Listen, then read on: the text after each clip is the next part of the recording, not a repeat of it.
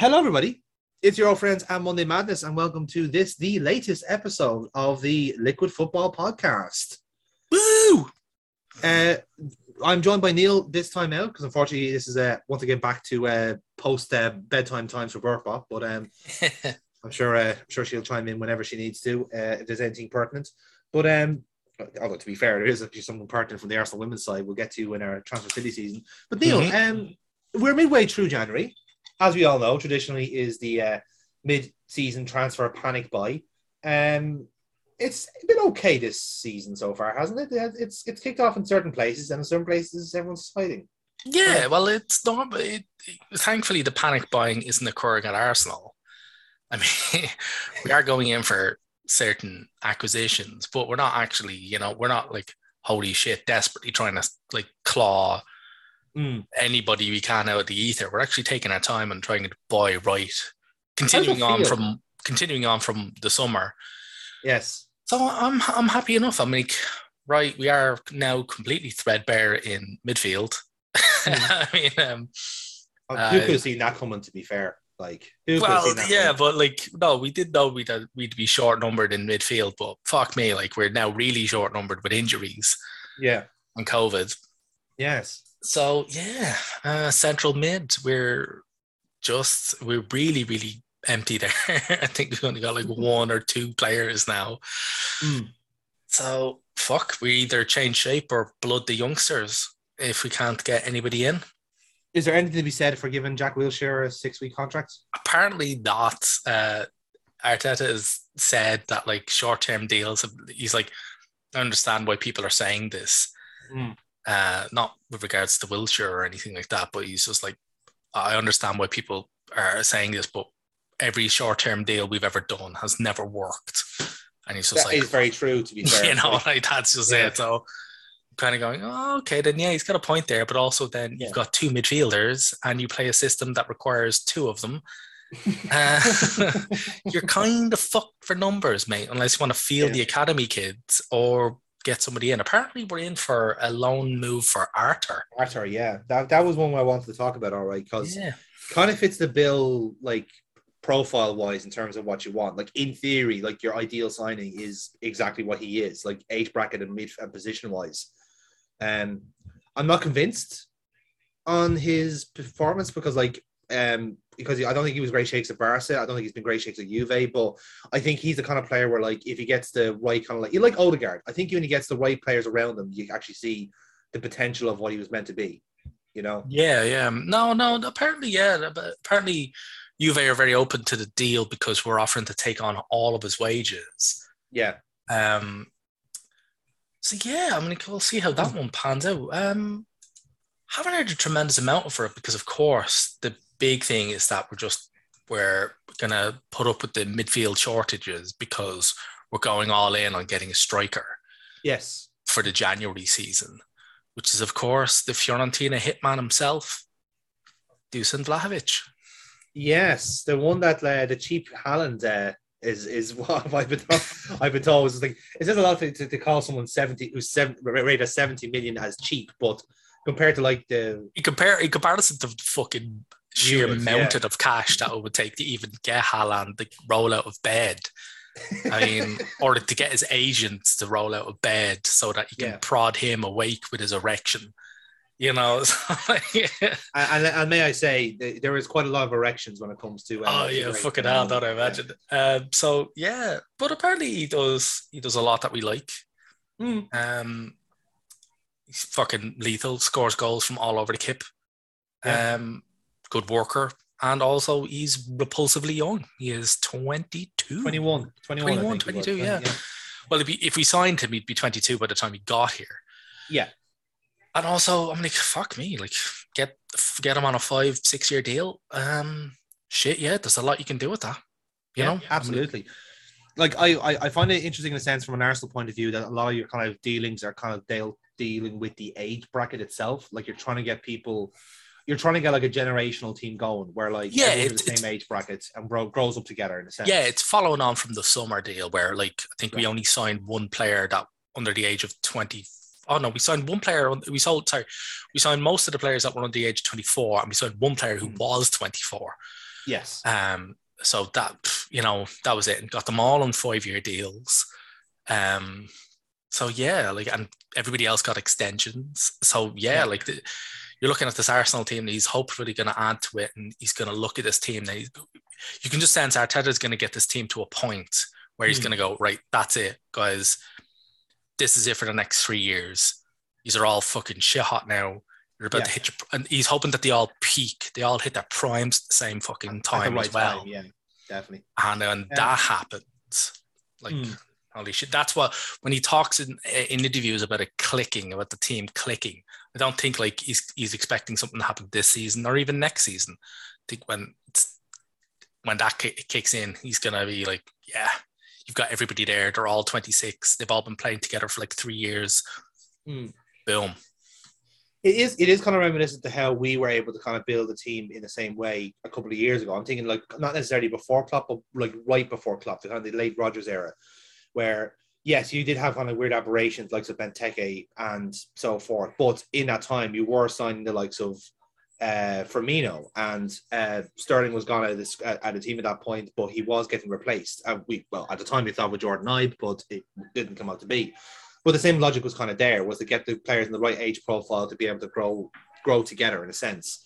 Mm-hmm. And then once kind of Klopp mentality came in, then every summer brought in the new signing, which was the right profile. Then we had Mane, then we had Salah, then we had the spine of the team that all came in more or less at once. Wasn't the whole thing around with the first year of Klopp? Wasn't he desperately trying to construct the team around Coutinho? And then yes, a little bit. Yeah, and then Coutinho started spoiling for a move, and that's when he went, all right, then fuck it.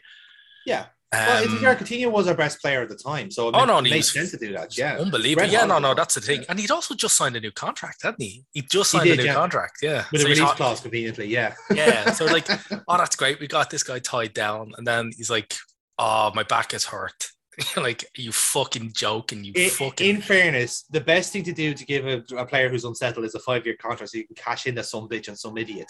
And some idiot that turned out to be Barcelona, so fucking quit in. Turned out to be that idiot turned out to be a cash flush Barcelona, because trust me, had they not gotten rid of Neymar for fucking 220 million, you wouldn't have seen anything close to that. You need to actually, no Liverpool fan can hate on Neymar, because 3/4 of his transfer fee went straight to your fucking bank account, and that's how you got Alisson and Van Dijk on a song. Well, not on a song, but you got them. That's it, straight up, no kissing, a bit else extra as well, and that's it. So literally, you cannot slag off Neymar because he is responsible for that team.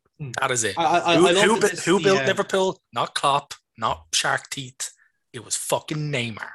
I love that this is the level of Joe Rogan tin hat fucking conspiracy. It's a case it wasn't Jurgen Klopp that won the Premier League for Liverpool. It was Neymar. Yeah, Neymar exactly. and his weird fucking. He won it vicariously via Liverpool. Yes, that's it. So but in all fairness, that was it. Yeah, it's just you managed to hit the right chord at the right time, and that happens to be a cash flush club run by utter fucking morons. Yep. Play the market, man. That's how you do it. And it was hot damn, yeah. Not even play the market, play the fool. Yeah, pretty much. I think, and the beautiful thing is now, it's a case of now we're in such a weird position now. We're kind of we're the bullies now. It's a case of we're selling players on for 15, 20 million out of the time. It says a lot about Liverpool. We are our minimum price for Nat Phillips is 15 million. It's of course he's 15 million. Look at him. Look what he did. Look what he did at the San Siro. That's worth 15 million alone. But it's a case of this is what we do. We ramp the prices up on our own players and we knock down everyone else. We are such a hard bargainer in a sense where we're in a kind of similar situation to Arsenal where we don't necessarily need to improve, or need to sign anyone in January. But our signings have to be for the longer term. We have to be thinking more from this season, next season onwards. So it's a case of if we are going to get somebody in now, it has to be a sign that makes sense 3 years down the line. It can't just be a squad member. It has to be someone who's going to challenge. So that's what kind of makes it interesting. The reason we're saying this, by the way, is because for the bulk of this podcast, we're going to basically be going through some of the clubs, and if there's any ones that pique our interest, we're going to basically pick out a transfer that we think makes sense for them now. And that's the kind of thing we're going to try and say, if we had the creative license, here's the one player this club needs to sign in this month to fix In that. all fairness, and I would really stick with what we're trying to do and go. I mean, I understand that we spelt a lot of the Arsenal section talking about how they've got no one in midfield, that they're going to have to do like fan tickets, fan raffle for people to fill in at midfield. But I still do believe that, like, if we can get Vlahovic without having to get into a monetary dogfight over him, we fucking, and if we can get him for like a shade under 70 million euros, you know, I'm happy with that. You know, I am really happy because he, like you said, he is one. We're gonna spend half a season blooding him in. Yeah. Then he's gonna have a full preseason. Fucking, then we're ready to unleash the prick on the league the next season. It would be an easy season to bleed him in, because in a sense, like, outside of this, the league and the League Cup, like, that is Arsenal's season at the moment, and like that final could go either way. The semi-final can go either way, so you don't know how that's going to go. At least with the league, you know, you've got like 18 games left.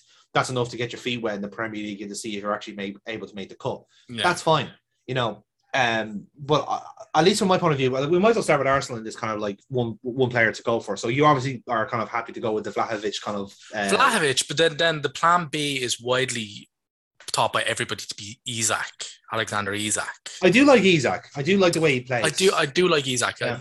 I do like the cut of his shape. He's got moxie. Yes.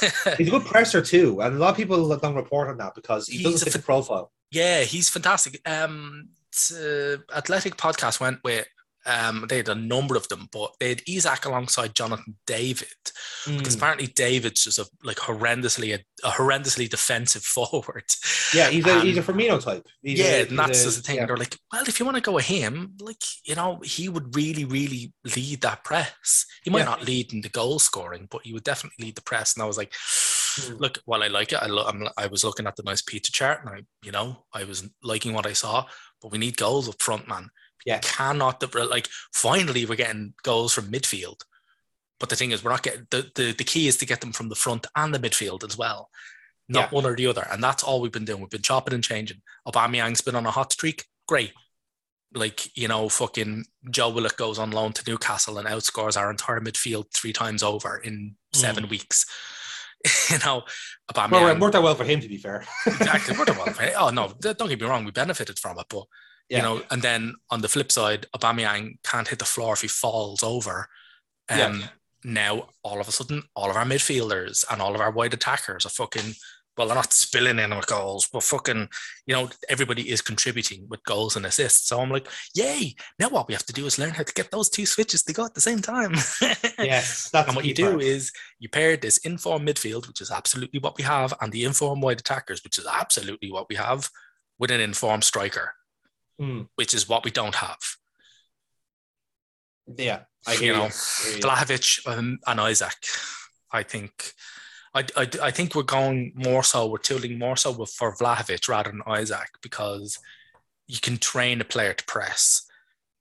I think we know that Vlahovic is by far the more natural goal scorer, and you're like, can't train that. I can train a guy to go, when he's got the ball, you go here and cut off that angle, or run at him. Even better, or just hair after that circular thing on the ground. But you can't train that kind of natural touch that Vlahovic does. I mean, I understand, like, when you watch YouTube fucking highlight reels, it's pretty much, it's edited for the fucking dailies, you know.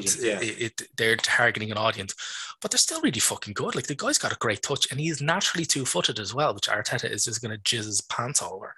Yeah. So I'm going with the fan favorite and the quite boring one. If if Arsenal were to sign one player, I would want it to be Dusan Vlahovic. Interesting. So, like, for the interest of conversation, I do want to play devil's advocate a little bit, because I want to hone in on the fact that, like, if I'm looking at the Arsenal team, I'm immediately identifying the midfield as a weakness. And I'm not saying that the midfield won't be dealt with. It's just in this window, you might not be able, considering that we might pass up Vlahovic, because trust me, he gets to the summer, it's going to be a fucking bloodbath. Oh, totally, 100%. I get that. I totally understand. I can see why Arsenal are doing it this way, because this is the same type of deal they pulled off for Nicolas Pepe. Yeah. And otherwise, they would have got the pants pulled down. And the same type of deal we pulled off for Sanchez, Alexis, when we snagged him. Oh, right, yes. Remember, we got him. Like, people were like, Yes. holy fuck. I remember a mate of mine tweeting me going, you fuckers have signed Alexis Sanchez. I was out on a cycle at the time. Yeah. I was like, okay then. Yeah, we probably have. And it's like Wenger on a beach, you know, because Wenger had gone over to the fucking Copa America or something like that. Yeah, it was when Chile won the Copa America. It was when Chile won the Copa America, and he just went over and he's like, sign for us. And it was like, great, we got him for 36 million. And like, when you consider the first 3 seasons we got out of him, that was you burned him out. Poor fucker was burned out, yeah. Fucking yeah, but for the first 3 seasons, 36 million. Fuck bargain. Fuck yeah. Bargain, every team would have paid double for that. He was a fucking monster. 100%. And still is, actually, by the way. Scored in the in the Coppa Italia, the Super Cup. Yeah. Still killing it. Fair play. Yeah. But yeah, so in the interest of being different, I do want to, like, at least if it's a case of like balls from the midfield, because as is often the case with like certain teams, I think once you do like provide that bigger link in midfield, the forwards do fire a little bit more, because it just like opens up channels, it opens up play. What I found, and this is only from watching the Forest game and the Liverpool game last night, I find like the real trouble that Arsenal have is that there is no proper bridge in the midfield. That it's either defense or attack. There is no middle ground. And the weird thing is that that's not how the players play. You know, kind of way, we're like, Partey, you look at him and think he's your number 6. He should break shit up, and he doesn't. And then Jack is like, oh, he's a tackler. He should break shit up. He doesn't. And if he does, he's terrible at it. Lokonga, I think, is kind of like, is one of those like general midfielders who will be good at everything. But a jack of all trades midfielder only works in a system where you have a jack of all trades midfielder. I think ultimately what Arsenal are really missing is that proper steel, like an actual steely midfielder that keeps the tempo going. And I think that's what happens sometimes at Arsenal, is that like, well, when the tempo is good, the team are playing well. But when the tempo slows, when you guys start like getting stuck between gears, that's when the Arsenal team really struggles. Like, look at the Forest game. Like, that Forest like team were playing a back 3. You had blocked you. They had you encased in like a back 5 essentially, and Arsenal couldn't get out. But not only could they get out, they didn't know how to get out. You know, they were making stupid mistakes, you know, and they were playing the balls out of nowhere because he just couldn't cross. He didn't know what to do. So my, like, signing that I would go for to provide that steal is Gini Wijnaldum. Because here's why. Because, one, you're not going to get him permanently from PSG, not yet. You will get him on a loan, though.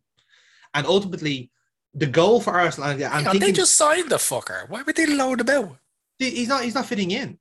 He's not a superstar. This is the bizarre thing about PSG. They don't like Wijnaldum because he's not a big name, even though Pochettino actually quite likes him. He doesn't mind using him. It's the fact that like no one at PSG rates him because he's not scoring fucking like crazy fucking goals and being sponsored by a fucking like a clothing brand. Even though like Wijnaldum absolutely suits PSG down to the ground tactically.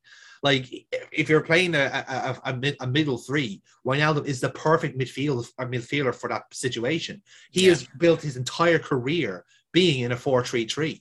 And when he plays for the Dutch side, he just goes, oh yeah, I'll play as a number 10 and be your top scorer, no problem. Like, he's a player who can do both. Like, this is the thing. Being in a Jurgen Klopp midfield is kind of like has misguided people's views on Wijnaldum, because they see him playing in that midfield and they see him playing as like a 6 to an 8.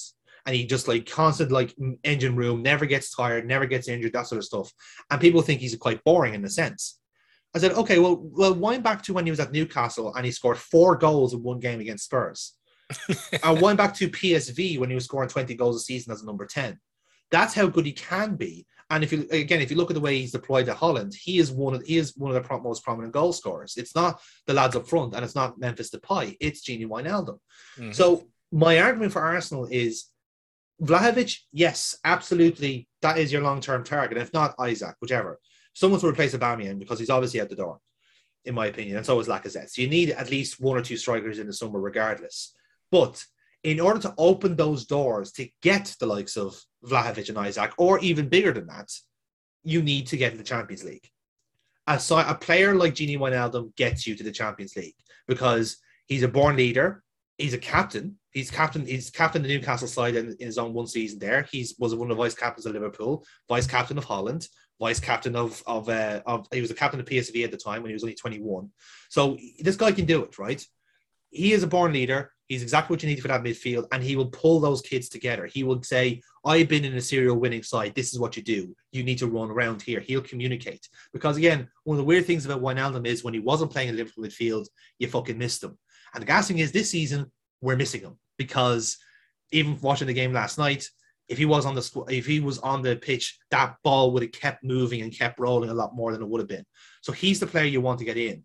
And similarly, you could go for someone like Tolisso if you want to get a permanent signing, but he's probably a little bit too old for what Arsenal want. But he's a very good, erudite number 8 that is going cheap, so you could always go for him. But I think Wijnaldum is the guy to get you into the top 4. Definitely, he's the kind of guy you need. What age is he? Wijnaldum, 30.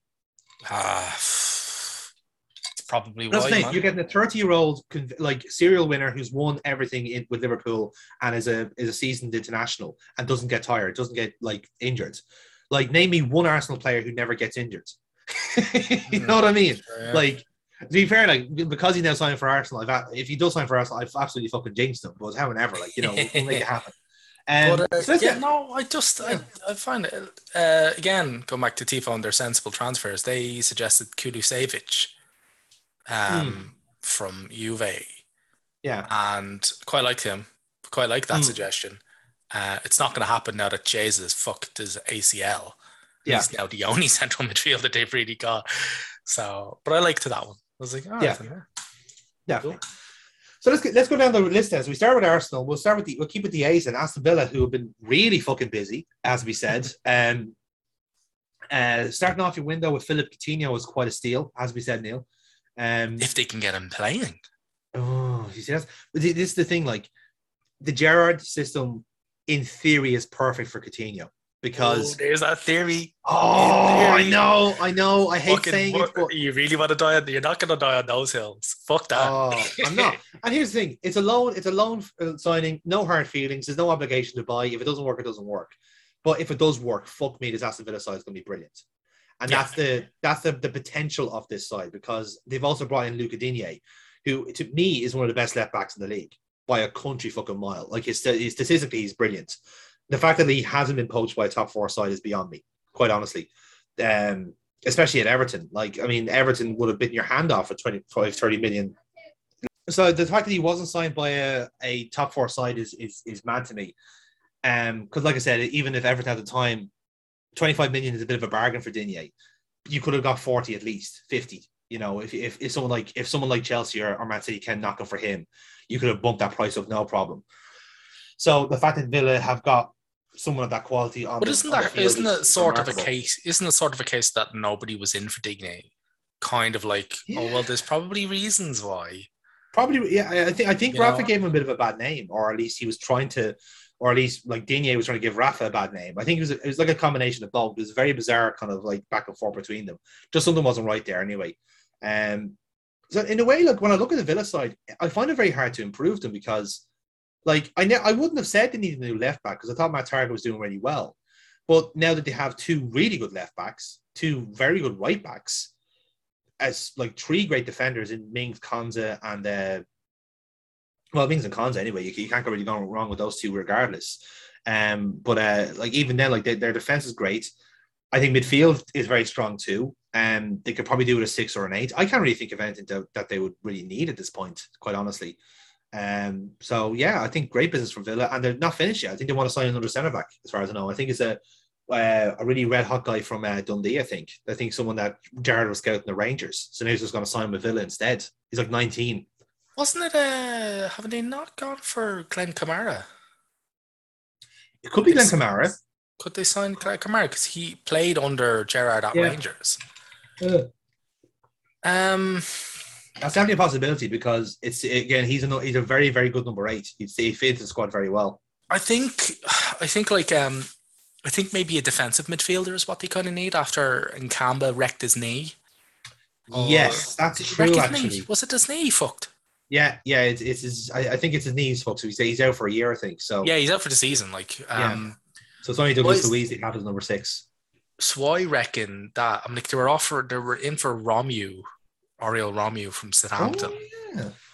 So I reckon that. But You know what? I'm going to go with an attacker again because I'm all about them goals. And I think You that's really what are. Villa You love top heavy sides, Neil. You know. gave me a top episode, just like I like my women. Uh, I reckon now, it's probably not going to happen. It's probably not going to happen, but fuck it. I reckon I read a few things on the grapevine and I read a couple of opinion pieces. And I reckon if Villa could get them, probably should do not Romu from Southampton, but getting Ward Prowse. Oh, that. To be fair, that is very doable. Last Wouldn't year the he just contract as well. fucking born with that team? He would Yeah. rip it up. I It's actually reckon kind of scary to build the team they are building at Villa, isn't it? It's like again, it's one of those things where like if it clicks, it clicks. yeah, but the thing is like that fucking if is so large, it's Yes, blocking very out the much so. sun. Like,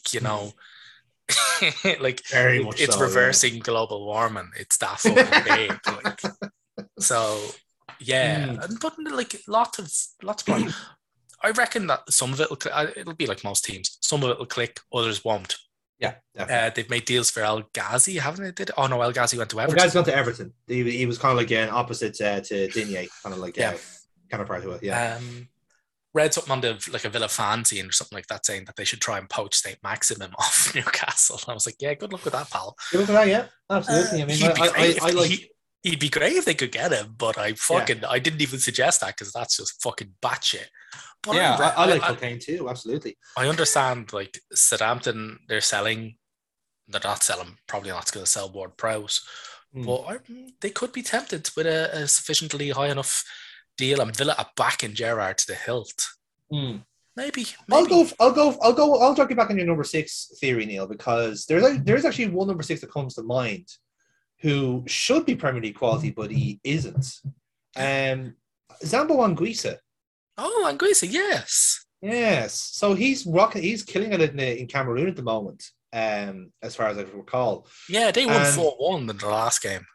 4-1, yeah. They've scored more goals than the rest of the tournament at this stage. It's a bit fucking ridiculous. A lot of it's all 1-0s and 0-0s and like early finishes. It's been a crazily low goal counts.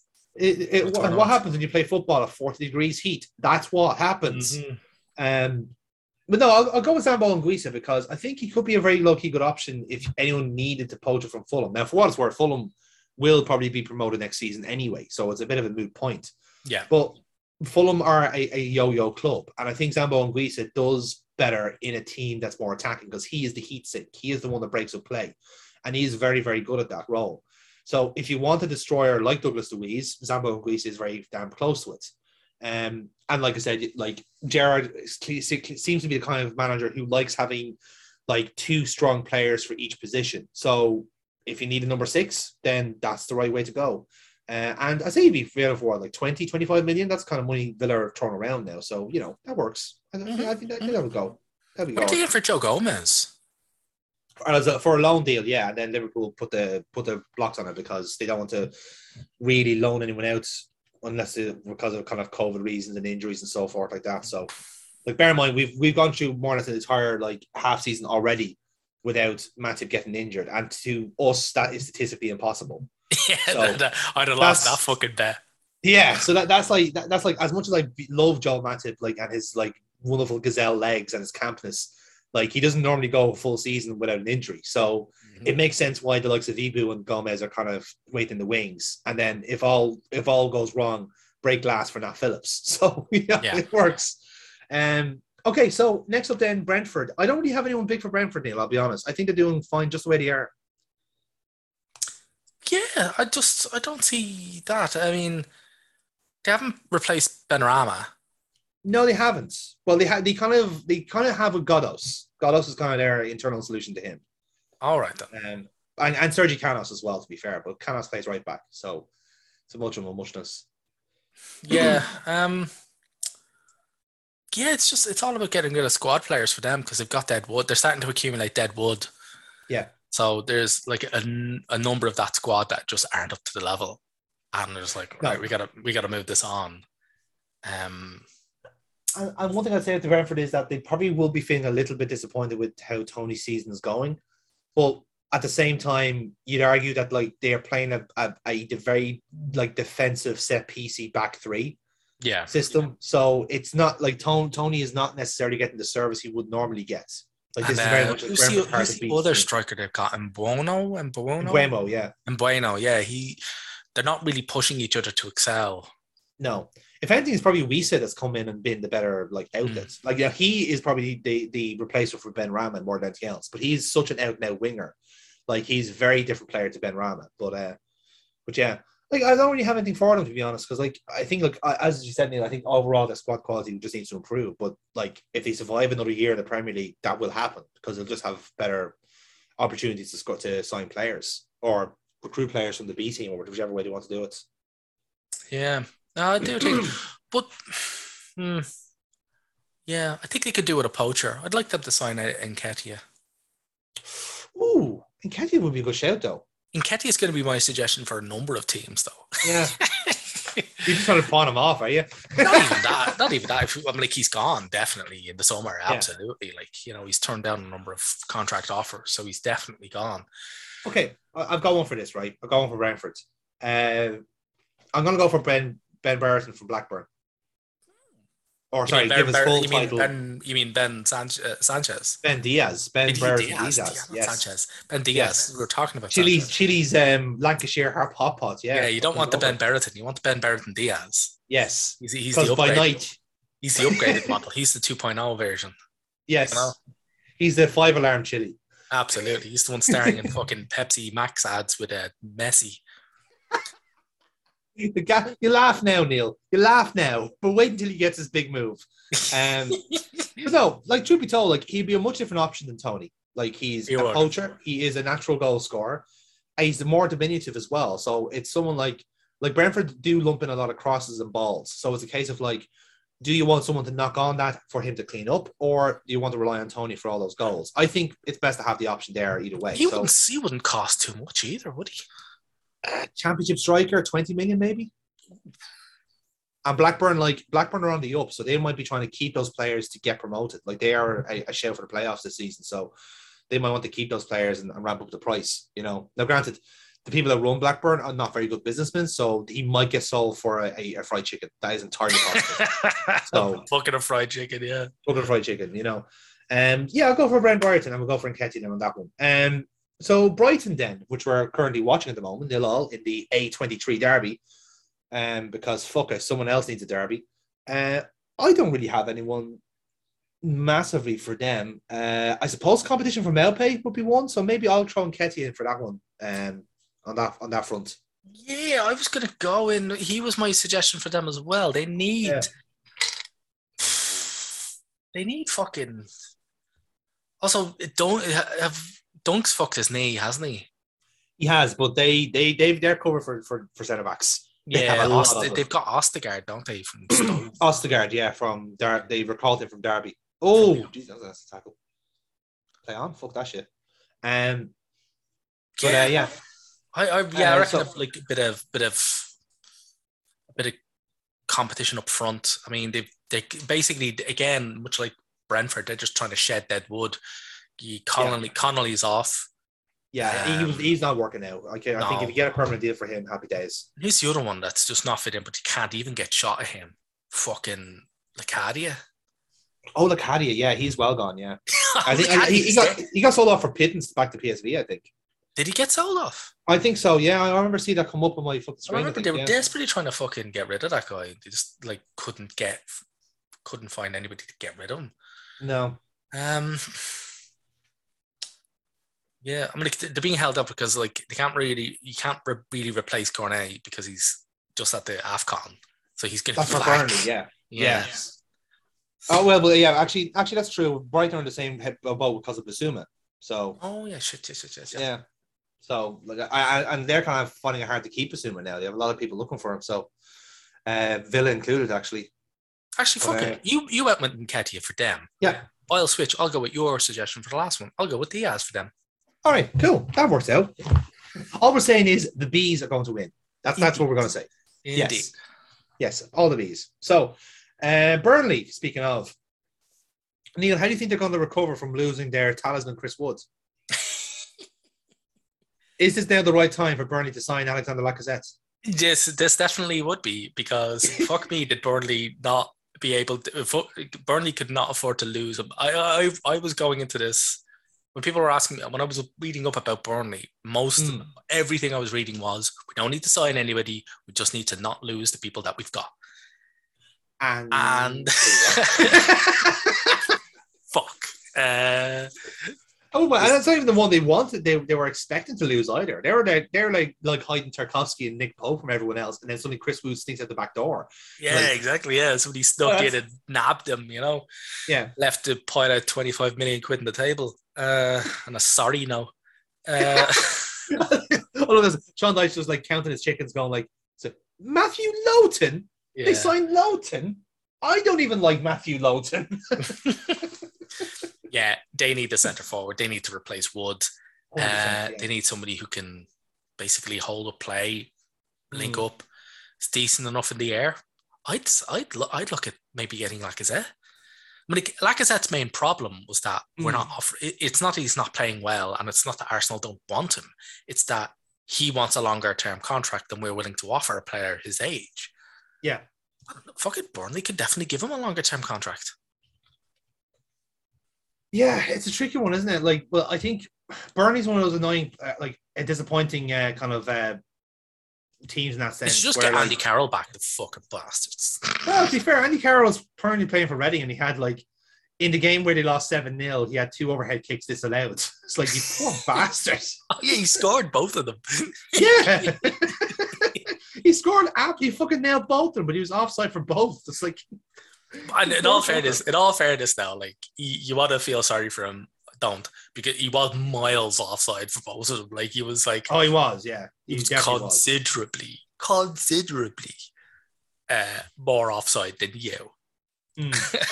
Than you.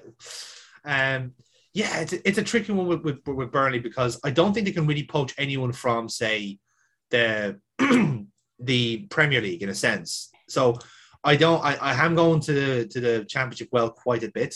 Like, I'm even looking at the players that you could get. Like, a lot of the players do fit the bill in terms of, like, say, Mitrovic, Solanke, but there's no chance you're prying them off their teams. There's no chance of that. No. The only one I could see working out, and this is why I'm going to be my one, because I do agree with you in a sense where you should look at getting a striker in. Again, go for just a different idea, different principle. I will say Karlan Grant for West Brom. So he was part of the Huddersfield side that got relegated, and then he was part of the West Brom side that got relegated. So I'm just saying, Burnley, 3 for 3, man. Let's do it. But no, in all fairness, like, he is a very pacey player, 24 years old, perfect age profile for Burnley in that sense. If it works out, if he actually does hit the ground running and scores goals, then it's the type of player that you can shine up and sell on like you do Chris Wood. And like, in all fairness, like 9 goals out of 24 appearances isn't great, I suppose, but it's important to remember that West Brom, their goals kind of come from everywhere, Yeah. Whereas I think with Karlan Grant, like, he is kind of opted for left wing kind of position rather than the way West Brom play, which is kind of like all over the shop, like just constant goals everywhere, left, right, and centre.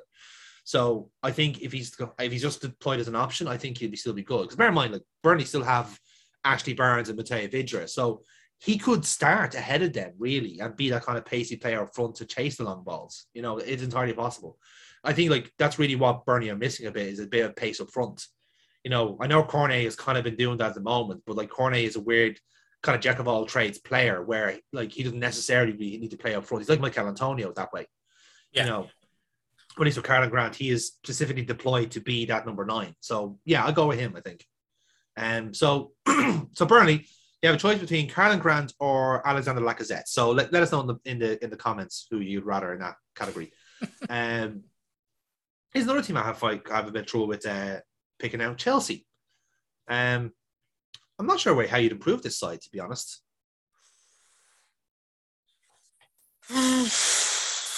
Maybe cover for Chilwell, because it's very obvious that they really, really, really miss him. That's the closest I can think of. Like, I'm expecting if Alonso is getting slung off, right? I'm thinking like sign someone for competition for Chilwell while also getting rid of Marcus Alonso. Now, I do have someone in mind for that though. which is because we're actually looking at him now. I think the Brighton left back Mark Cucurella would be a perfect replacement for Marcus Alonso. Because I think he's more athletic than Marcus Alonso, a lot more better work rate, better defensively, and plays a very similar system right now than he does for Brighton. He plays in the back three system like Graham Potter does. Like essentially is quite literally a wing back, but also can play full back. And his output is fantastic. He brings in a lot of crosses into that team. So if I'm opting for anyone really, the only thing else I can think of is a third choice striker. But like good luck finding anyone who's willing to be a third choice striker behind Lukaku and Werner, you know? So Cucurella would be my pick there, I think.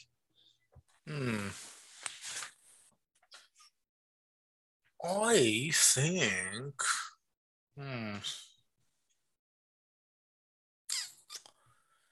I will go with somebody that Tuchel tried to sign earlier on the first time he fucking signed with Chelsea, because I think he's onto something. I'm actually going to agree with Tuchel. This thing, I think they should get Jules Koundé from Sevilla. Now, are you expecting the likes of Rudiger and Christensen to be leaving? So I think. Well, Christensen's got COVID, just diagnosed there, and dragging on with Rudiger doesn't make a whole lot of sense to me. Yeah, I haven't been locked down already. Like, no, I like. Are you confident that if you were a Chelsea fan, like, obviously you'd hate Rudiger because he was black, but would you be confident about? Yeah, well, adding that caveat to it, of course. Add that quite massive Chelsea caveat. Would you be confident that Rudiger was going to still be there? Well, he's got a year left on his contract. The fact it's gone on this long is the problem. Like the fact that it is like a case of like, there's a reason why it's hung. In the same way, like I know people are kind of worried about the Salah deal as well, and I think like again, there's kind of justifiable reasons for that. Yeah, but Salah isn't negotiating with like an unlimited billionaire. Like no, you know, no. like Rudiger's looking around at the wages that are being tossed around on other bits of that squad, and he's going, "Are you fucking serious? These guys are shit. I'm actually doing a good job here, you know." Yeah. And that's a goal from Crystal Palace. The 18th who traded you Derby as a goal, ladies and gentlemen. Oof.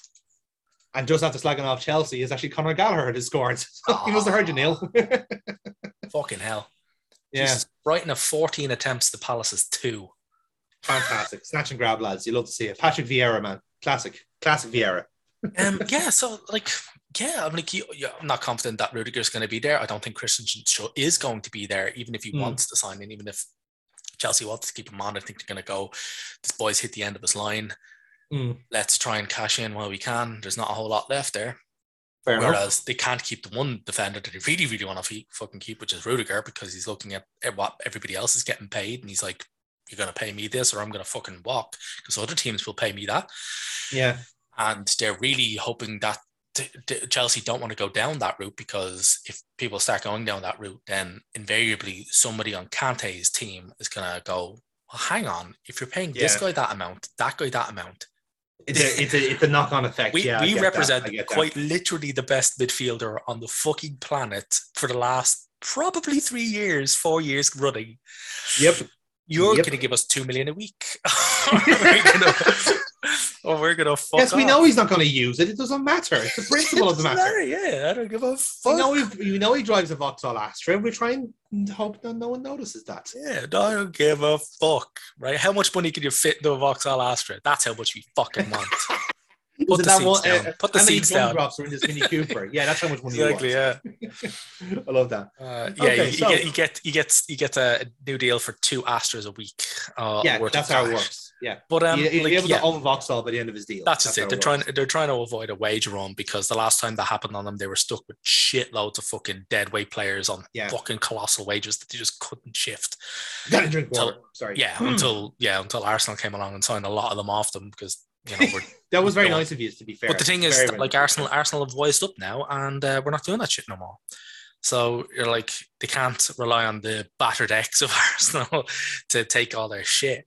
Yes. So yeah, like I reckon Tuchel Tuchel wanted to get Conte when he first came into Chelsea. I don't know what went wrong with that deal. I think maybe Sevilla dug their heels in, but I can't imagine like the sheer amount of cash that Chelsea can throw at people. I can't imagine Sevilla. Maybe they did. Maybe the goggles did something in that particular tsunami. It's very hard to tell, isn't it? It's very hard to tell. But I reckon he's going to want a new defender to build everything around. I don't think Christensen and Rudiger are going to stick around. No, I don't think so. Boom. Go Kunde. So, Crystal Palace. This one's very easy for me, Neil. I want them to sign the guy who just scored there, Conor Gallagher. He's the one making that team tick. Like, he is fantastic. Really is. Like, he really fucking is. Like, yeah, if there's an option to get him, they'd be really fucking whatever Chelsea want, give it to him. Like, Jesus Christ. Like, this is like 20, 30 million, like, worthwhile, because this is he is the pendulum of the team. You know, and so much more. Like, don't get me wrong, he was actually really low key good at West Brom when they were getting relegated. But now this Palace team actually have a point. They're in the right like mindset and age group as well. This is a Palace team that could get better every year if they sign the right players. And like, let's be fair, like Vieira's doing a cracking job at Palace right now.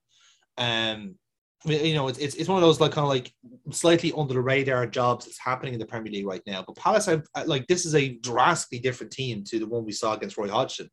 So, considering that like the likes of Olise and Edouard are like really starting to click into gear, like at this point, you really do want to keep the likes of Gallagher there just to keep that show on the road. So yeah, I'm going Conor Gallagher there, definitely. I fully agree with you, but again, we have to be different, or it's more interesting if we're different. More interesting. Yes. I'm actually going to use a suggestion you pointed out earlier, which is Andre Frank, Zambo, and Guisa. Ooh, you see, I like that idea too, because I think they need to get rid of Milivojevic. Yeah. So, yeah, he'd be a natural replacement. I like that, Phil. I like that. I do. He would be a natural replacement and an upgrade in literally every way. In every department, yeah, exactly. So, yeah, that works. John said, now, I don't think Palace will do anything. They went ham in the summer. No, I think they're fine, yeah. Yeah, they went ham in the summer. They've got, like, fucking 3 or 4 players to the AFCON. Yeah. The Kiate, Zaha, and Ayew. Jordan Ayew is out there as well. Oh fuck yeah, Ayew, shit yeah. And Schlupp. So yeah, Schlupp is out there as well. Where's so? Jeffrey Schlupp. He's a place for Ghana. Oh, does he? Fucking hell. Yeah. So the least Ghanaian name ever. Although, to be honest with you, there was a great interview I read with what's this? Pico Torres. Pico Torres, yeah. Pico Torres for Cape Verde, who is as Dublin as they get. Yeah. Like, I went to school with Pico Lopez. Lopez. Yeah, Lopez. Fuck me. Yeah. Actually another weird found I saw from the African Cup of Nations, former Spurs, Swansea, QPR, and Liverpool defender Stephen Cocker. Now plays for Sierra Leone. Jesus Christ. Yeah. He declared for Sierra Leone with his brother, Isaac. So the two of them now play for Sierra Leone. Yeah. He now plays for Konyaspor in Turkey after finally breaking his alcoholism problem. So good on that. Well done. We've got our teams locked in for Crystal Palace. Now, here's the real conundrum, Neil. Everton. Name me one player who will fix Everton. Name it now. Maybe Isaac Newton, fucking Albert Einstein. Somebody that can bend the laws of physics and make them. Okay, we're gonna go with Nikola Tesla to sign for Everton. Okay, gotcha. Yeah. Right. Somebody that can bend the laws of physics and make them not Everton. I don't think that's possible. I am gonna go with a fullback. Okay. A former understudy of Gerrard, which is Nathan Patterson. Oh, great shout. That's a good shout. I like that. I like that a lot. They were linked with another guy from Kiev. Kiev, some Russian. Mikolenko. Mikolenko, yeah. He signed. Yeah. Yeah. So, but I think getting on the opposite flank, I think getting Patterson in. Because then wasn't Gerrard going to try and sign him for Villa? That was one of his ideas, yeah. But I think everything are more or less in there with the bids. So yeah, but apparently they're trying to negotiate shit with Rangers for Patterson, and I'm like, look, Coleman's not going to last forever. No. And he is struggling now. You can tell. He's Yeah. starting to lose his pace. So, yeah, definitely. He's not the best left back either. So, yeah. Newcastle is going. I like the idea of Nathan Patterson. That's definitely a good shout. Yeah. For the sake of convenience, I'll go the opposite side because they might want to replace him for Digne. Because I think, like, right back, I feel like Rafa is going to use John Joe Kenny to replace Coleman.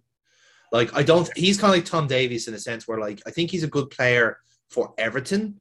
Yeah. But I don't think he's a solid player for anyone else. Like, he's a very Evertonian. He strikes me like it's not a good comparison at all. But he's the likes of a Leon Osmond. He's the likes of a Tony Hibbert. Like, he's that type of player. So on the left-hand side, I'd say, seeing that Villa took their left back, return the favour and try and sign Matt Targett. Matty Targett. Yeah, I say why not? Go for it. See what happens. So that's what I'll go there. Another team also weirdly on 19 points is Leeds. Not been a great season for Leeds, has to be said. Goals has been their problem because everyone is injured. Is there any way of finding a player that Bielsa actually likes that doesn't get injured? Is that possible? Yeah, but like signing anybody who can score goals and doesn't immediately get injured. Yeah. Fuck. That's a tricky one. Nketiah.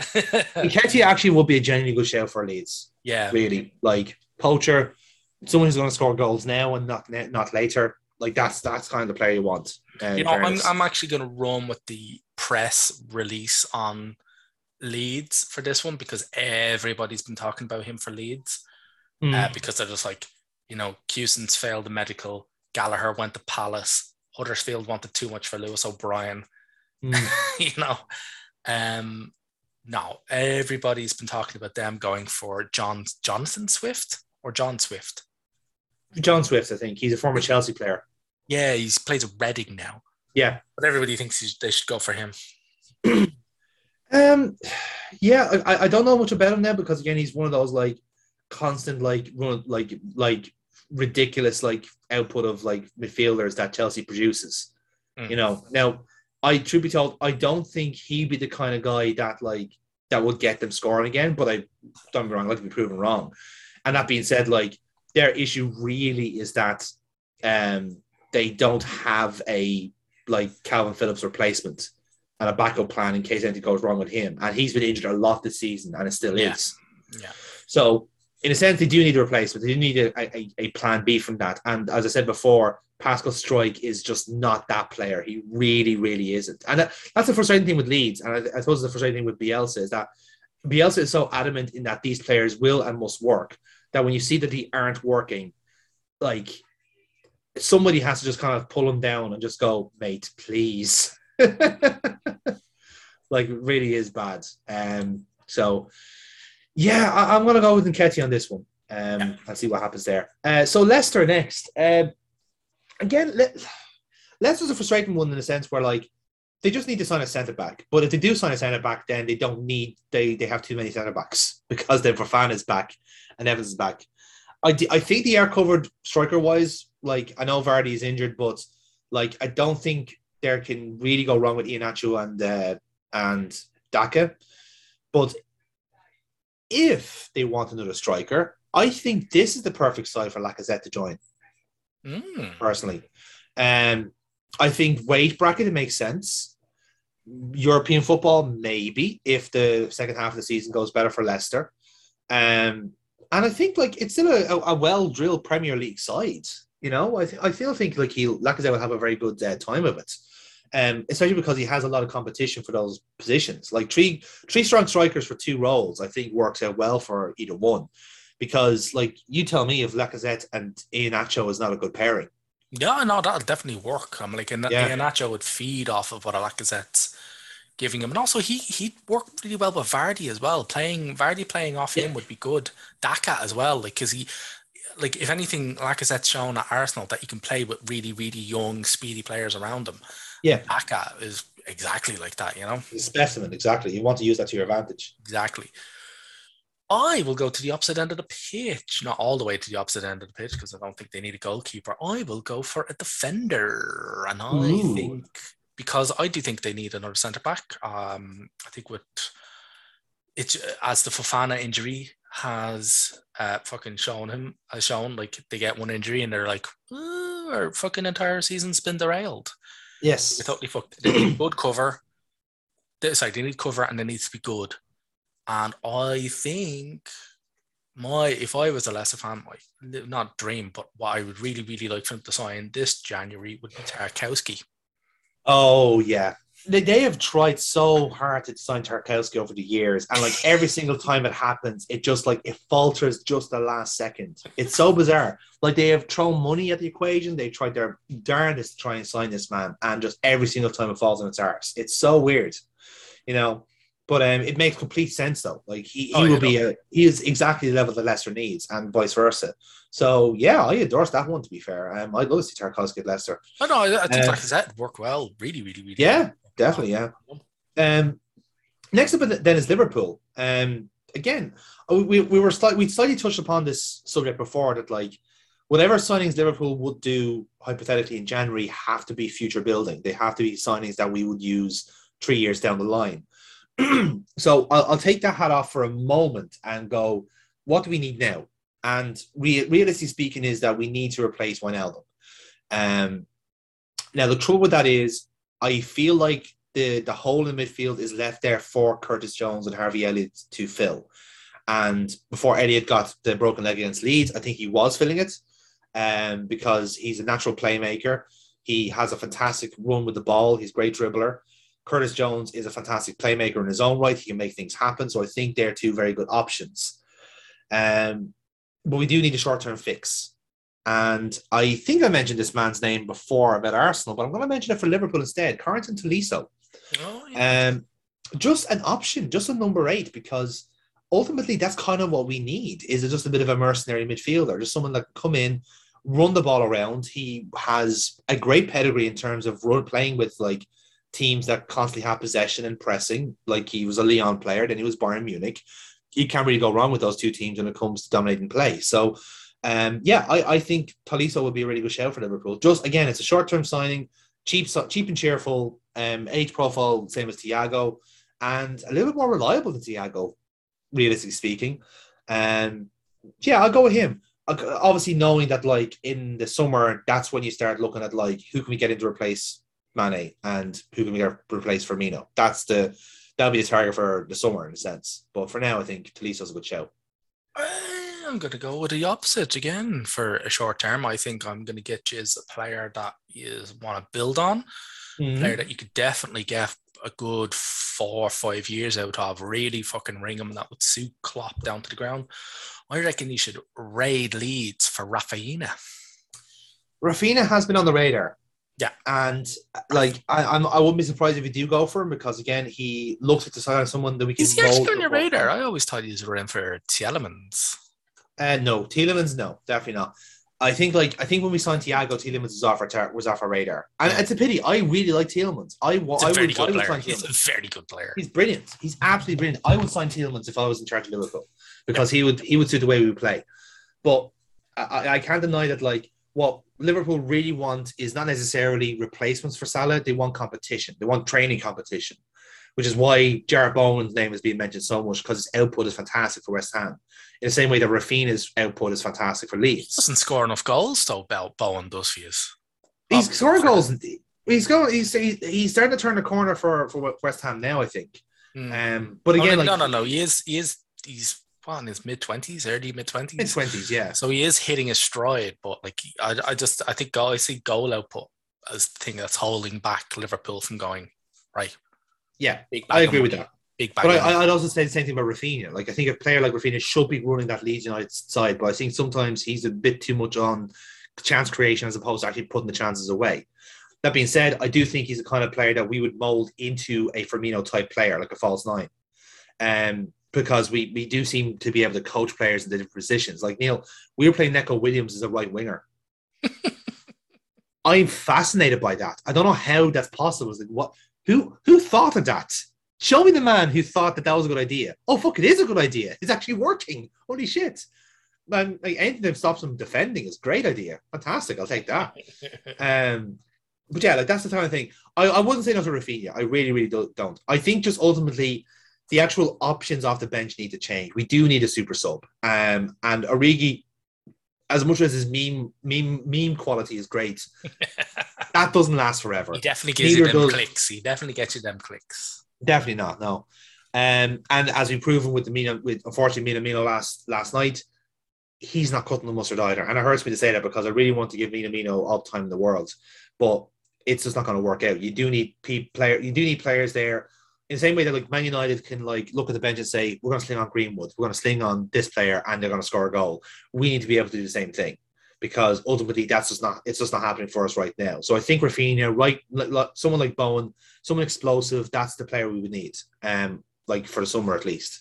So yeah, there we go. Next up then is Manchester City. I mean, Neil, how can you improve on perfection? Well, they need a number 9. No, they don't. Pep Guardiola hates strikers. Everyone should be midfielders. They need a 9. He's not going to sign one. Fuck it. Like, if I was, if they were... Fuck. Is now the right time to sign Harry Kane? Now is really, to be honest with you, now is the time to get fucking Big Daddy Kane in. Yeah. Because we Torres off to Barcelona for an ungodly amount of cash. I'm like, Jesus Christ. 5, yeah. He made a turn of profit on the fucker. Double profit, didn't he? Double their money. Fuck double money, yeah. Like, fuck all. I used to like Liverpool off for doing that shit. Fucking hell. It's worse than when Man City does it, isn't it? It's like, so much worse. It's so much fucking worse. It's not funny when they do it. That's the thing. It's not funny when they do it. They don't even need the cash. Exactly. They're fucking stay sponsored. Fuck them. Yeah, I'm going to go, yes, they should sign Kane because it'll keep them away from Vlahovic. I like the way you think. Self-preservation all the way here, baby. Yeah, that's fair. That's fair. I got 2 thumbs and I care about me. But yeah, that's it. Like, I don't think they'll go for Haaland because fuck me, like Rayola's literally asking for a dump truck of cash. Yeah, I don't think Haaland's a realistic one. Mbappe's got his heart set. Mbappe's been fangirling for fucking Real. Yeah. So he's off the Real. Get Kane in. Yeah, to be fair, I think the one player they would sign, hypothetically, is because Benjamin Mendy's not coming back. You'd hope. Like, for fuck's sake, 7 counts of rape. If you play him again, He's out on bail. He's out on bail. They could actually select him if they want to. They could actually field him if they want. If they field him, they are morally reprehensible. And for everything that Pep Guardiola says about being a nice man, fuck you for knowing that. Anyway, we've been through this before. Yeah. So a permanent replacement for Benjamin Mendy, I would go for Jose Gaya from Valencia. That's the one I would go for. Again, someone who has been through the kind of the Spanish football profile, very quick left peg, and it means then you can permanently keep João Cancelo on the right, which I think is his better position. Yeah, quite frankly.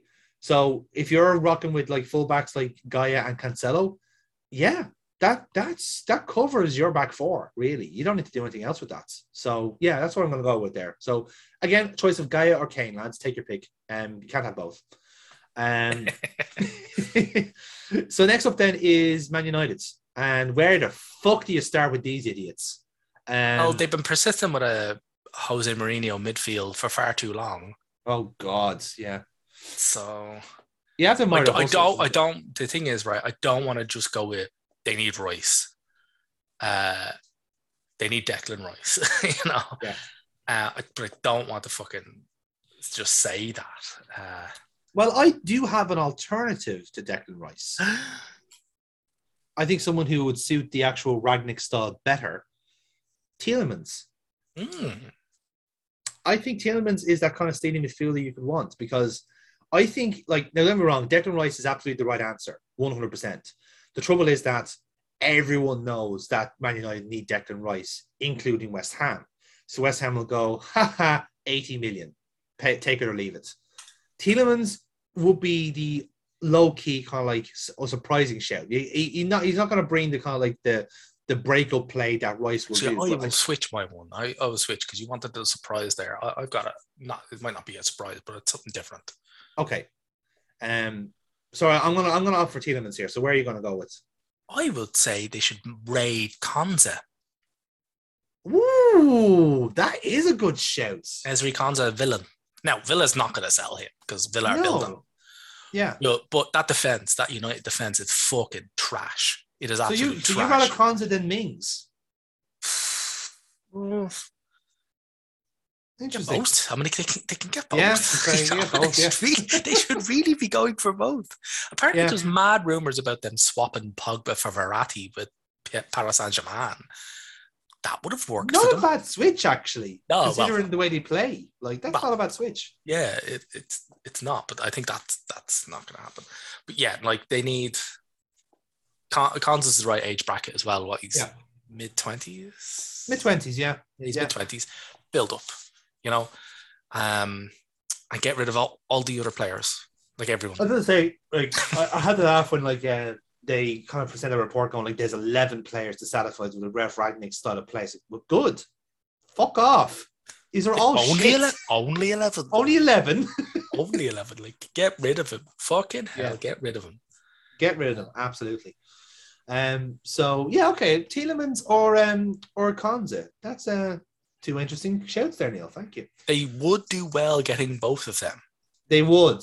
And they're both feasible as well. Yeah, that's the thing. Like, I wanted to go with feasible. Like, West Ham have them over a fucking barrel with regards to Rice. They have everyone over a barrel, though. That's the thing. They're going to price themselves out of the markets. If they get into the Champions League, they can literally write their own price. That's what they're going for. They're going for European qualification. And then as soon as they get that, they're like, well, we've got he's a Champions League level elite tier centre of mid. You're going to pay us like he is one. Yep, fair point. And that's 9 figures. If West Ham win the Europa League, it's a very interesting future. I'll just say that. Yeah. The Banda Club is no longer the Banda Club. We will find one new one. Hello, Spurs. So, Newcastle then. Again, unlimited bank budget. Neil, who should you sign first? Mbappe, Lewandowski, or Haaland? Fuck it, man. Get them all. Go for it. Get the fucking dirty dozen up there. Yeah, it's like they've got an abundance of wealth, but the fact is that they're about as attractive as a fucking shit pie. Yeah. And by the way, I don't mean a shit pie as in like a badly made pie. I meant a pie of shit. Yeah. Pie actually made out of shit.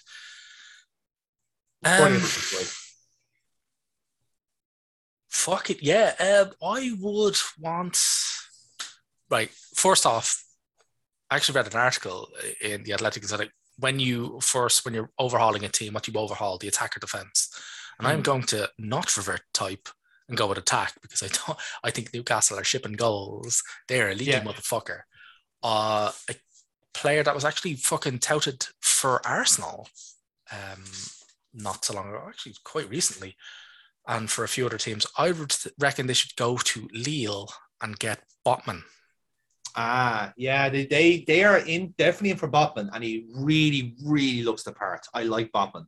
Yeah, because he was on our list, on our radar before he went for Ibu. I think Ibu was definitely a shout. Now, and to be fair, like I'm not discounting the fact that we got the right man in that sense, but Botman I think would be great for Newcastle because not only is he a very good centre back, but he's a very good passer, and I think that's what they need. They need to start linking balls up again. Which brings me to my pick for Newcastle. You're going up front, aren't you? I'm not. I'm going midfield. Much of the point I was talking with Arsenal a while ago, like their issue predominantly is that they have no connect. They have nothing centrally. Like I've never seen a team that is so devoid of anything in the center of the. No, in fairness, they need reinforcements across the board. Oh, everywhere. Don't get me wrong. We could literally sit here and name 11 players and go, well, you know what? They should probably actually try and get all of them. This is it. Like, I mean, like I'm not saying they have a bad midfield, but like when your options are John Shelby and Jeff Hendrick and like Miguel Almiron. Now I like Almiron. I really, really do like him.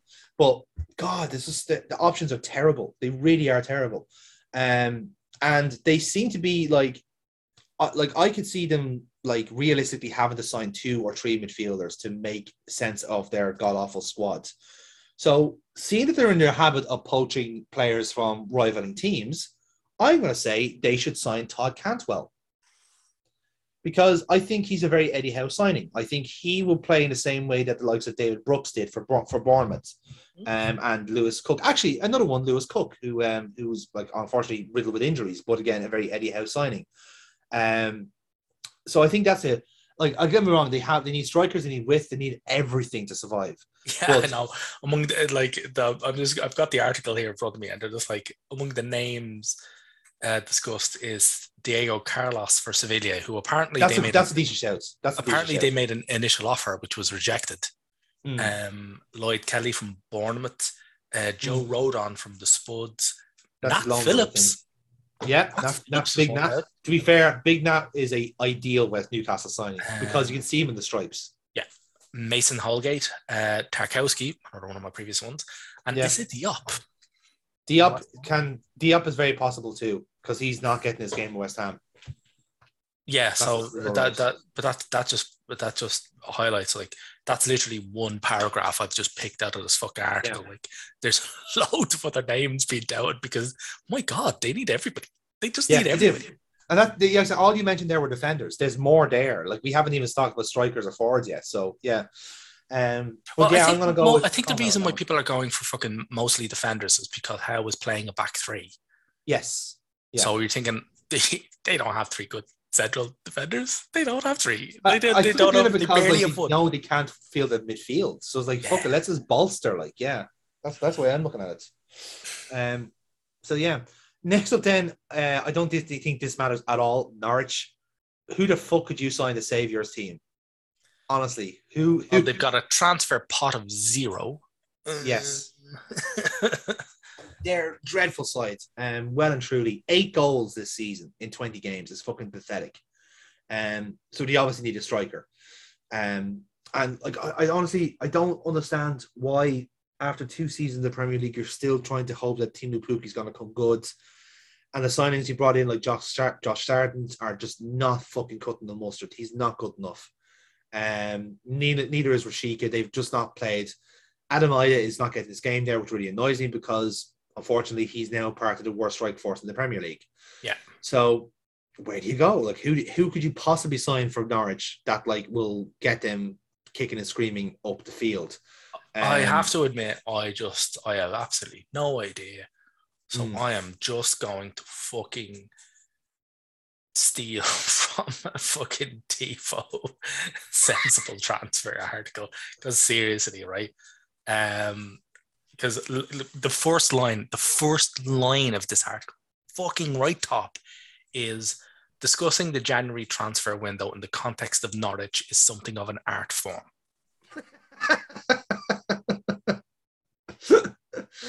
I mean, it's a fair point. Like, how do you get started? Like, fucking me. Yeah, look, just take your pick of kind of strikers in the leagues, in the championships, in foreign leagues. Like, who can go in there? Well, actually, I will nick the one that they've got that's actually in the Premier League, so he can hit the ground running, and it's Marcus Force from Brentford. Okay. That is not a bad shout. Apparently, 22, very good, very, very strong at winning the ball, and takes fucking unbelievable amounts of shots.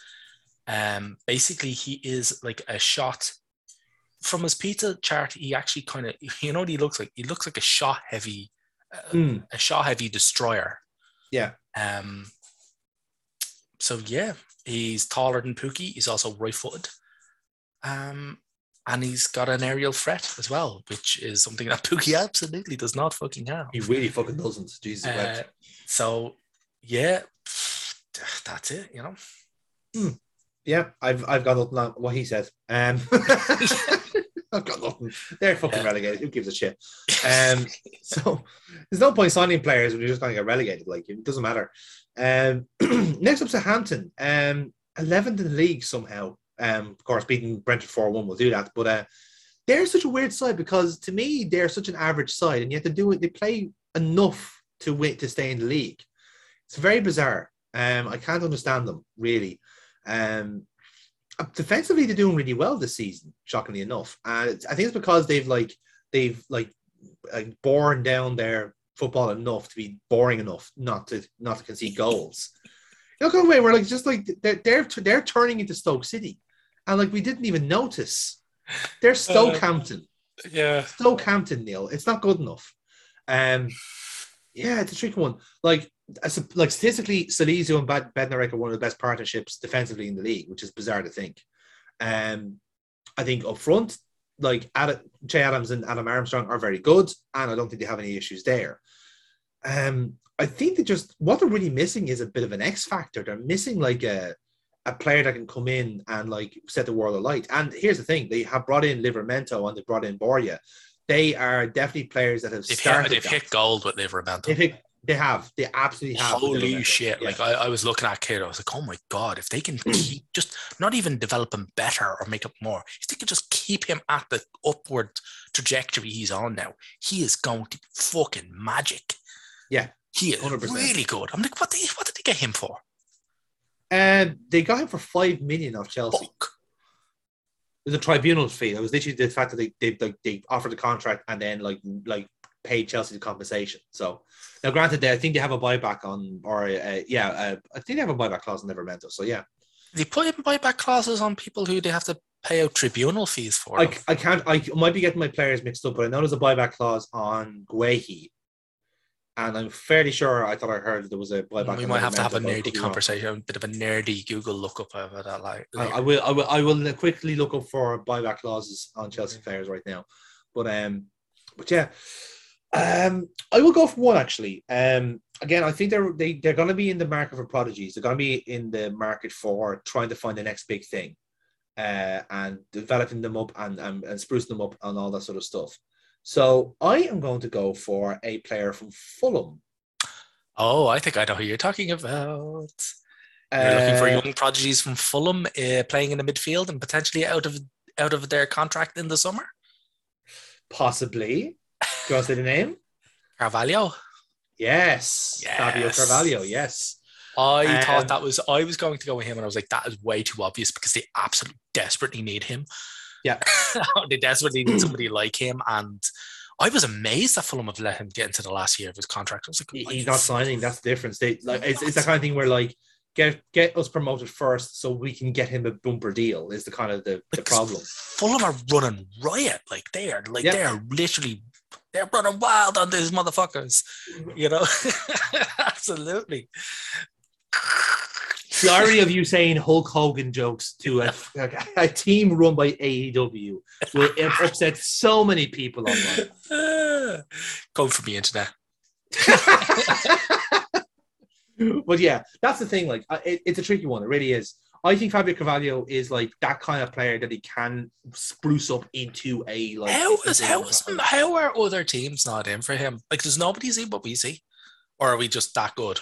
Do you know what? It's a kind of thing where like I think they've been bitten before with Fulham, in the same way where like they've been bitten with Ryan Sessegnon. But I don't see him not going. I don't see him not being good unless you like hand him to like Jose Mourinho. Oh, well, in fairness, yeah. I mean, he'll ruin anything. He can ruin any fucker, And don't get me wrong, Fulham have been like really clever with this because not only another person I could mention here as well instead of Fabio Carvalho, Rodrigo Muniz. Ooh. Who they have found from literally nowhere. I think they signed him from the Brazilian league. And like I said, Carvalho, who is like a great Marco Silva signing. But another kind of like difference there is that Rodrigo Muniz is that kind of player where like if Mitrovic isn't scoring, then Muniz could. Like he's scored like 3 goals in 11 games. And 3 of them are only starts. So he's mostly a sub. Like and don't get me wrong, like this is still a actually there's another one I could think of as well. Also from the Fulham side, Harry Wilson. Mm-hmm. If Ward-Prowse is poached, there's your man to replace him. Mm-hmm. There is your man to replace him. Set piece artist when it comes to that. So yeah, I am not going to. I'm like, well, I fully agree that if they nailed Carvalho, hot damn, they're onto it. I'm going to go all the way to the back of the pitch, all the way to the back. Forster's out. He's gone in the summer. I know McCarthy has signed a new deal. I don't see McCarthy as a first choice, though. This is the trouble. I never was Never been convinced sold on him. McCarthy. Never Yeah. been sold on him. I reckon if I was running, if I was running Southampton, I would waltz to Manchester United and I would tell Dean Henderson, the number one is here if you want it, along with a fat ass paycheck and all the game time you could ever need, because you are In not getting fairness, in ahead of De Gea. yeah, they have been bought out. They have the money. They have the money. Yeah, I'm going to stick to my guns, and I'm going to keep with Oh Frederick no! Carvalho. I fully agree with Carvalho. But as far I look at that number, I look at the guy between the sticks, and look, I've never been on Forster's fucking bandwagon. I've never been on the No, Forster bandwagon, it and I'm even was. less enthused about McCarthy. I'm like, I think they only gave him the new deal because they were like, we really can't be without a somewhat decent keeper, and nobody mentioned to them that he's not really a somewhat decent keeper. I do like how like they now at the point where like, well, we have Willie Caballero, and there's God, yeah. So I think they're kind of. I think that the McCarthy deal was a desperation because they're just like, fuck me, there's no keepers around. I was like, nobody really puts keepers up for sale. Like, you've got to go out and poach them. You've got to go out and go for them. You have to pick a third goalkeeper sometimes. That's the difference. Well, you have to go out and get a keeper. You have to go to a team and you have to go to a team and go, look, your second string, how much? And go to that second string and go, look, you're not getting in ahead of this guy. And like, Henderson's not getting in ahead of De Gea. It's like, you need game time. Come to us. We'll give you the number one, and you will always be played as long as you've got as long as you can stand and hold your hands up. We will fucking. That always helps. We will fucking play you. Like, that's what I do. No, that's fair enough. That's totally fair. Next up then is another big fucking quandary: Spurs.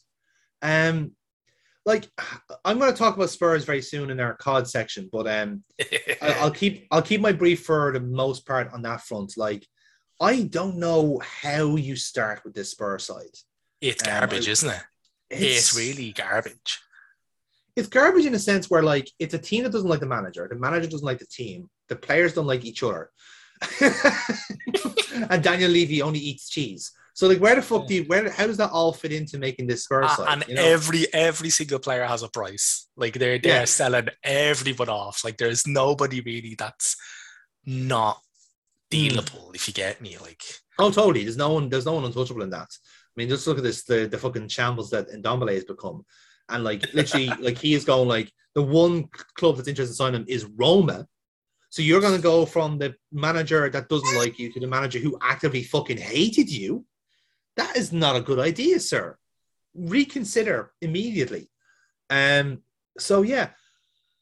Ultimately, like, I don't think it's a surprise that they need to start replacing Kane. Like, eventually, if he's not leaving this year, he's going to leave another year, or he's just going to stagnate and, like, get himself constantly injured, so you're stuck without a number 9.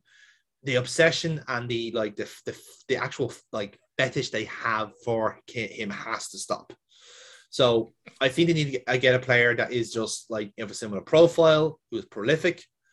And I am going to be tempting fate when I'm saying this, because I know it didn't work the last time he was in the Premier League, but I think Spurs should have a crack at Sebastian Haller. Seb Haller. I believe in second chances, Neil, and I think this is a second chance with Spurs. Well, I'll say one thing. Again, I don't watch a tremendous amount of Spurs games, so this is another steal of a fan forum that a friend of mine was talking about. So I was like, all right, I'm fine. So there's shiting on talk about them going in for Mateus Delete.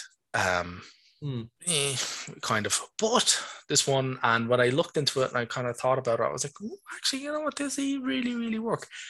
Going to AC Milan for Frank Kessie. Oh, that's that makes sense. Now, initially, there's a bit of a skirting of our rules kind of ish, because there's no way AC would let him go, but you could get him on a pre-contract for the summer. So that might work. He would technically be signed. He would be, not signed. That would work, yeah. Yeah, the paper would be done. It wouldn't help them now. So, but maybe, yeah. But that'll probably be beyond their funding. They're the most indebted team on the planet. Because they've just built that gigantic big toilet bowl. Yeah. So, yeah, but they need a lot. They definitely need huge amounts in midfield. Yeah, they really do.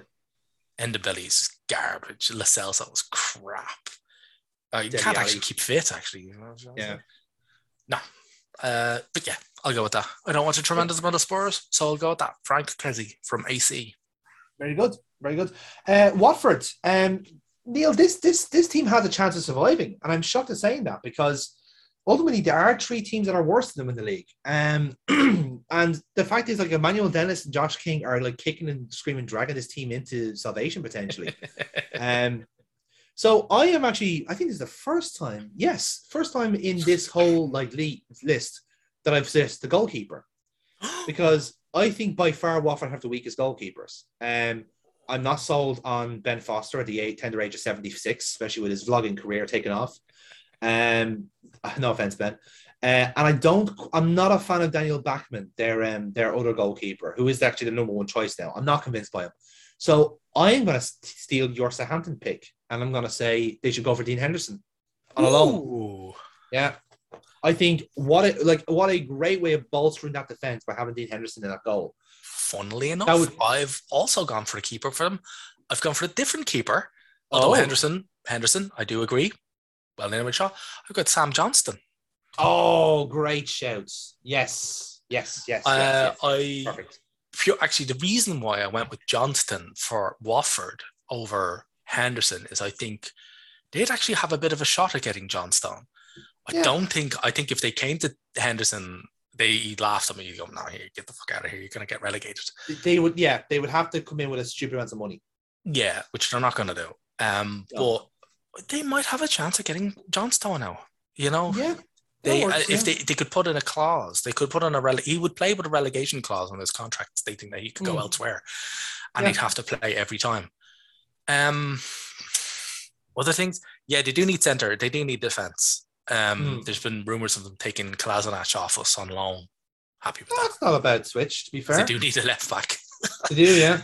They do. They don't have any technically. So that works, yeah. Yeah.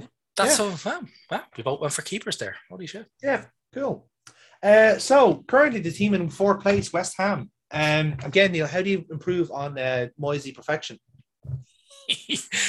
Well, they've lost Ogbonna and Zuma to horrendous injuries through no fault of those players' own.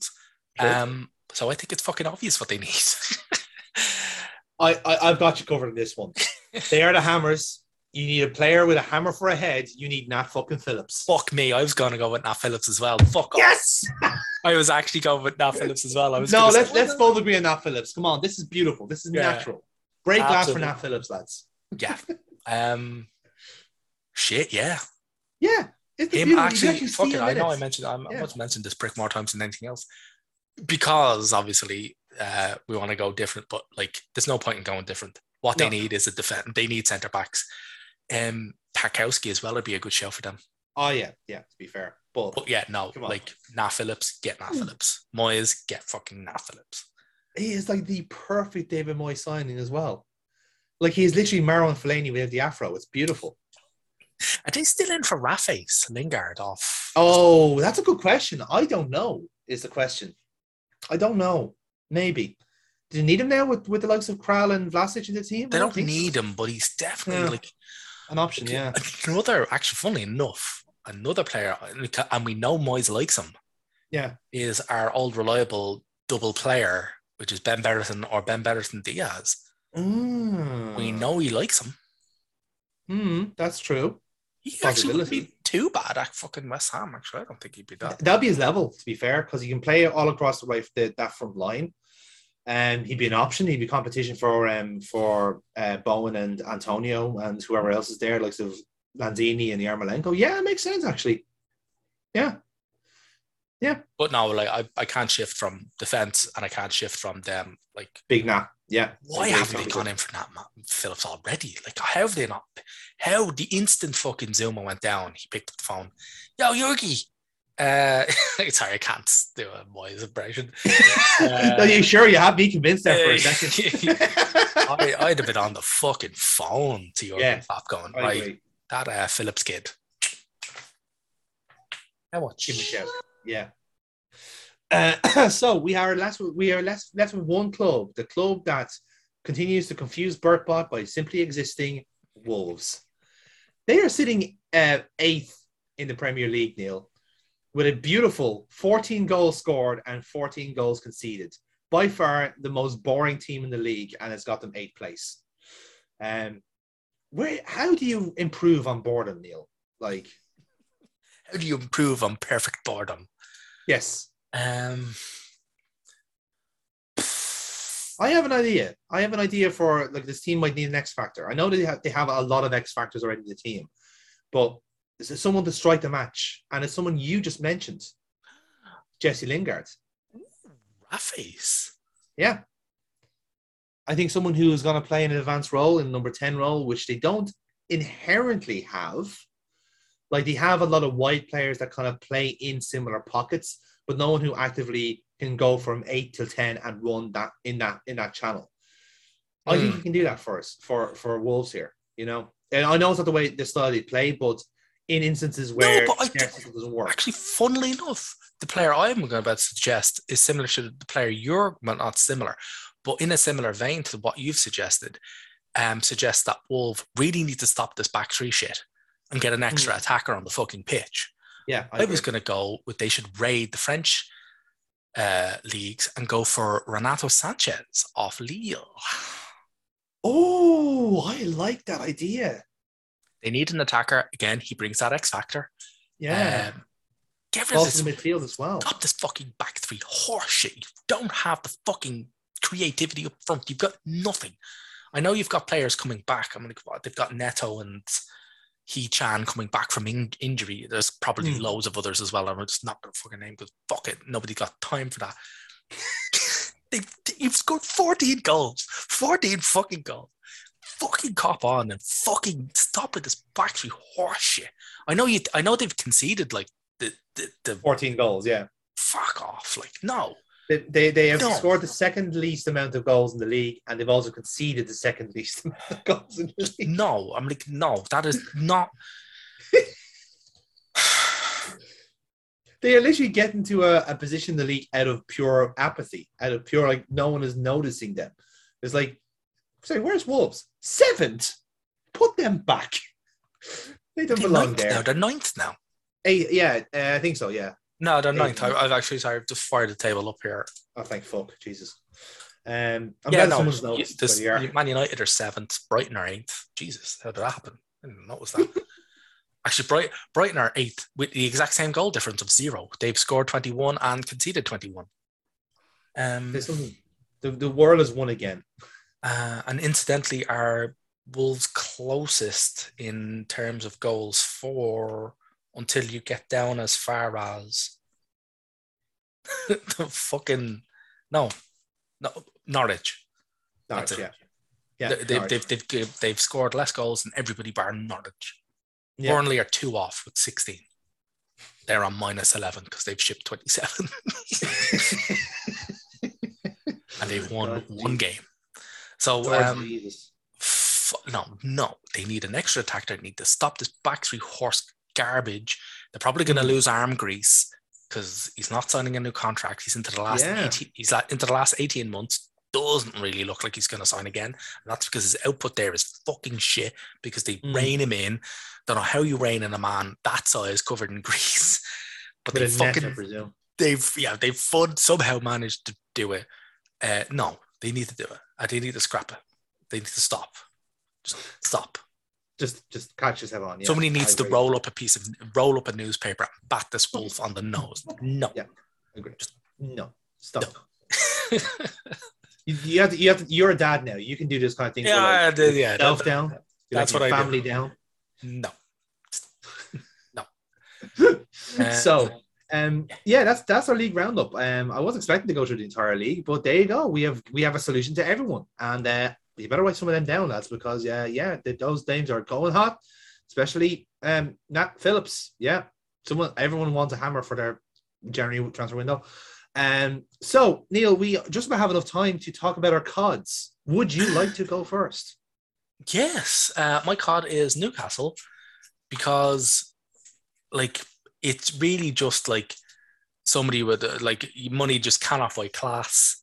You know, I'm like, you're flush with money, you've got it in, you're like, yeah, I'm trying to sell Newcastle to people who don't fucking really know, but I want. And then you get Kieran Trippier. And the whole plan turns to shit. And you're just like, okay, then fine. Like, I get it, I understand. But then you compound that. I was like, all right, fine. He's a short-term fix, right? So you're Newcastle, all you need is short terms, right? So short-term fix is cool. Cool. You then go and sign Chris Wood for 25 million. Yep. What the fuck? How? No. This is terrible. That's terrible. Like, it's purely a purchase to weaken another team, not strengthen their own. Yeah. I know they're short up front. I know they need people. No. It weakens Burnley badly. I'll fully admit to that. But that's 90% of this deal is who's our main rivals, who's our main contenders. You look at that table. Hang on, I'll get it back up here. Yeah. So you're looking at Norwich, you're looking at Newcastle, and Burnley, you're looking at Burnley. So they've just signed, they've done a Bayern, which is if they signed the target man from their nearest rivals. Yeah. And the thing is, when Bayern doing it, they're at top of the league and they're buying both the lead striker and the manager from the team in a package deal. In a package deal, which has got to be the most lopsided package deal in fucking history. And no, they've just gone. No, they've literally they're in the relegation battle, and they've bought the target man from the fucking team just above them. Like, gas. What? You fucking con artists. Fuck off. Yeah. And I wouldn't even mind, but they've shipped 42 goals. What are they doing buying an attack-minded fucking fullback and a striker? Like, you need defenders, you fucking tools. Yes. Defenders, midfielders, like a new stadium maybe. Like, there's so much that you need to do. Like, but, it's no, insane. man, it's gonna be fucking tripe. And I just don't like that kind of, that's real, like, we've got money, we're flush with it, we're just going to abuse it. And so would you expect them to now start signing, like, they'll sign someone from Norwich, they'll sign someone from Leeds, and someone from Watford? They probably will. They probably won't sign anybody from Norwich, because I don't think they're under threat from Norwich, even though Norwich have won twice as many games as they have. It's a hell of a stat, isn't it? 2 -1. Exactly, but I do think that they will look to get players from, say, Watford next. Yeah, I mean, it's a possibility, that's for sure. Yeah. Well, look, Neil, this is just a new order you have to live with. Obviously, us and the Big Six are just scared of a new contender arriving, you know, and it's clearly going to be Newcastle as opposed to all the other teams in the midfield spending stupid amounts of money. So, you know, we just have to get over it, clearly. So, I'll jump in with my card, which is also another Premier League entry. I am submitting Antonio Conte as my card for this week. Now, I know that from more or less the start of this podcast, we've been warning him that this is going to be your worst assignment. That no matter what you do in your life, you are constantly going to be reminded of how shit a time you had at Tottenham Hotspur. And I think it was around the time of conceding a second goal against Chelsea in the first leg, and you realize that your entire team hadn't mustered a single shot on goal the entire game. I think it's on or off target. Wasn't that on or off target? Absolute flat zero. Fucking sweet dicky bird, nothing. I think it's at that point where, like, you're thinking, I think maybe I am not the problem here. This whole club is the fucking problem here. And like honestly, I would not hold it against Antonio Conte if he walked away this weekend. If he decided tomorrow, I've had enough, I can't deal with this shit, I'm going. I would not hold that against him, because that team is a crock of shit. And there's only Not giving so him much. the fun, and they're not giving him the funds to fucking do anything with it. No, they're like he is expected to basically turn what is a already jaded team into world beaters, and it's just not going to happen. It's not happening overnight. It's not happening now. And don't get me wrong, they have had brilliant like individual matches, because they're tactically set up really well. Like Conte is doing his best. Like he has given them the optimal formation, optimal tactics to make the best out of his teams, and you can see it in certain players like Heung-min Son. You can see it in Lucas Moura a little bit. You can see it in Oliver Skipp, in Harry Winks, in players that are obliging to the system.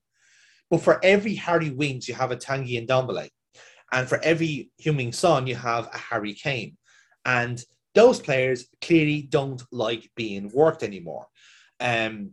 And that's a real shame, because this is objectively a team that a Mauricio Pochettino team that is based on work. That is why this team works, is because they are pressing, they put in the mileage, and when you stop putting in the mileage, this team falls apart. That's the nature of a pressing team. The same way where if the mileage drops on Liverpool, then their whole performance goes bad. Like what happened with Arsenal. The tempo got so low that they couldn't put in the mileage. And that's how quick it can happen. With Spurs, they are the same thing. And I think since Pochettino left, I think it's either been in the minds of either Daniel Levy and so forth to go well, we'll just get a new manager in and everything will be fixed. The players will just learn a new system and everything's going to be fine. That is not how it works. When you've had a manager for several years under one prescribed system and you suddenly go, fuck it, let's just have Jose Mourinho tell them what to do. It's you want to go from the polar opposite of the footballing spectrum. That's great. What's next? Oh, we're going to get Nuno in. Oh, great. A new footballing spectrum has arrived. Great. Let's see how a back three works. And they're bringing Antonio Conte in. Oh, fuck it. Let's just throw the baby out of the bathwater now. We're going to get the players to be shouted at for a month and see how it works. It's you will potentially have the North London Derby this weekend. And honestly, it's one of those things where I know Arsenal are in a better place than Spurs. But Arsenal are also in that kind of weird position where they could easily lose to Spurs and give them a false sense of security. Oh, yeah, the kiss of life team, man. Yeah, exactly. And the thing is that this Spurs team doesn't deserve a kiss of life. They need to be put down. They need to be broken apart. They need to be started again. And the thing is, I know for certain Antonio Conte is not going to hang around for a rebuild. He is staying essentially in a London hotel waiting for an actual team to call him saying that he have a job. He only signed a 20-month contract, didn't he, or something? Yeah. He's there essentially like Ralph Ragnick. He's there essentially as a consultant to say, well, I'm going to try and help this club. And while I'm waiting, I'll maybe get my agent to start going, hey, Juventus, are you looking for somebody? Hey, Inter Milan, are you looking for somebody? Hey, Bayern Munich, looking for somebody? He's not going to wait around for this. If Man United come calling tomorrow, he'll sign for them. Yeah. And in the same way where any manager, any club worth their salt who want to sign a man who is a bona fide winner, he's not going to hang around the Spurs that long. In the same way, and again, Spurs fans listening to this will think I'm talking bollocks. Really, ask Carlo Ancelotti why he was at Everton. He was kept relevant until Real Madrid came calling for him. And this is the same tactic. It's smart business from the manager's point of view, because yes, they'll pick up a couple of smart victories here and there, and people in the know will be aware of how bad the Spurs side is and how much these results are Conte's work and not the players. The players are only able to do so much. They have a certain level, and very clearly there is such a remarkable level of petulance in the squad that Conte is able to go, oh, you want to throw your bib on the floor? That's cute. Give me 5,000 push-ups now. And he will absolutely do it. He has the authority. And like I said, Spurs are one of those very rare cases where the lunatics are running the asylum, and they are absolutely running that asylum into the fucking ground.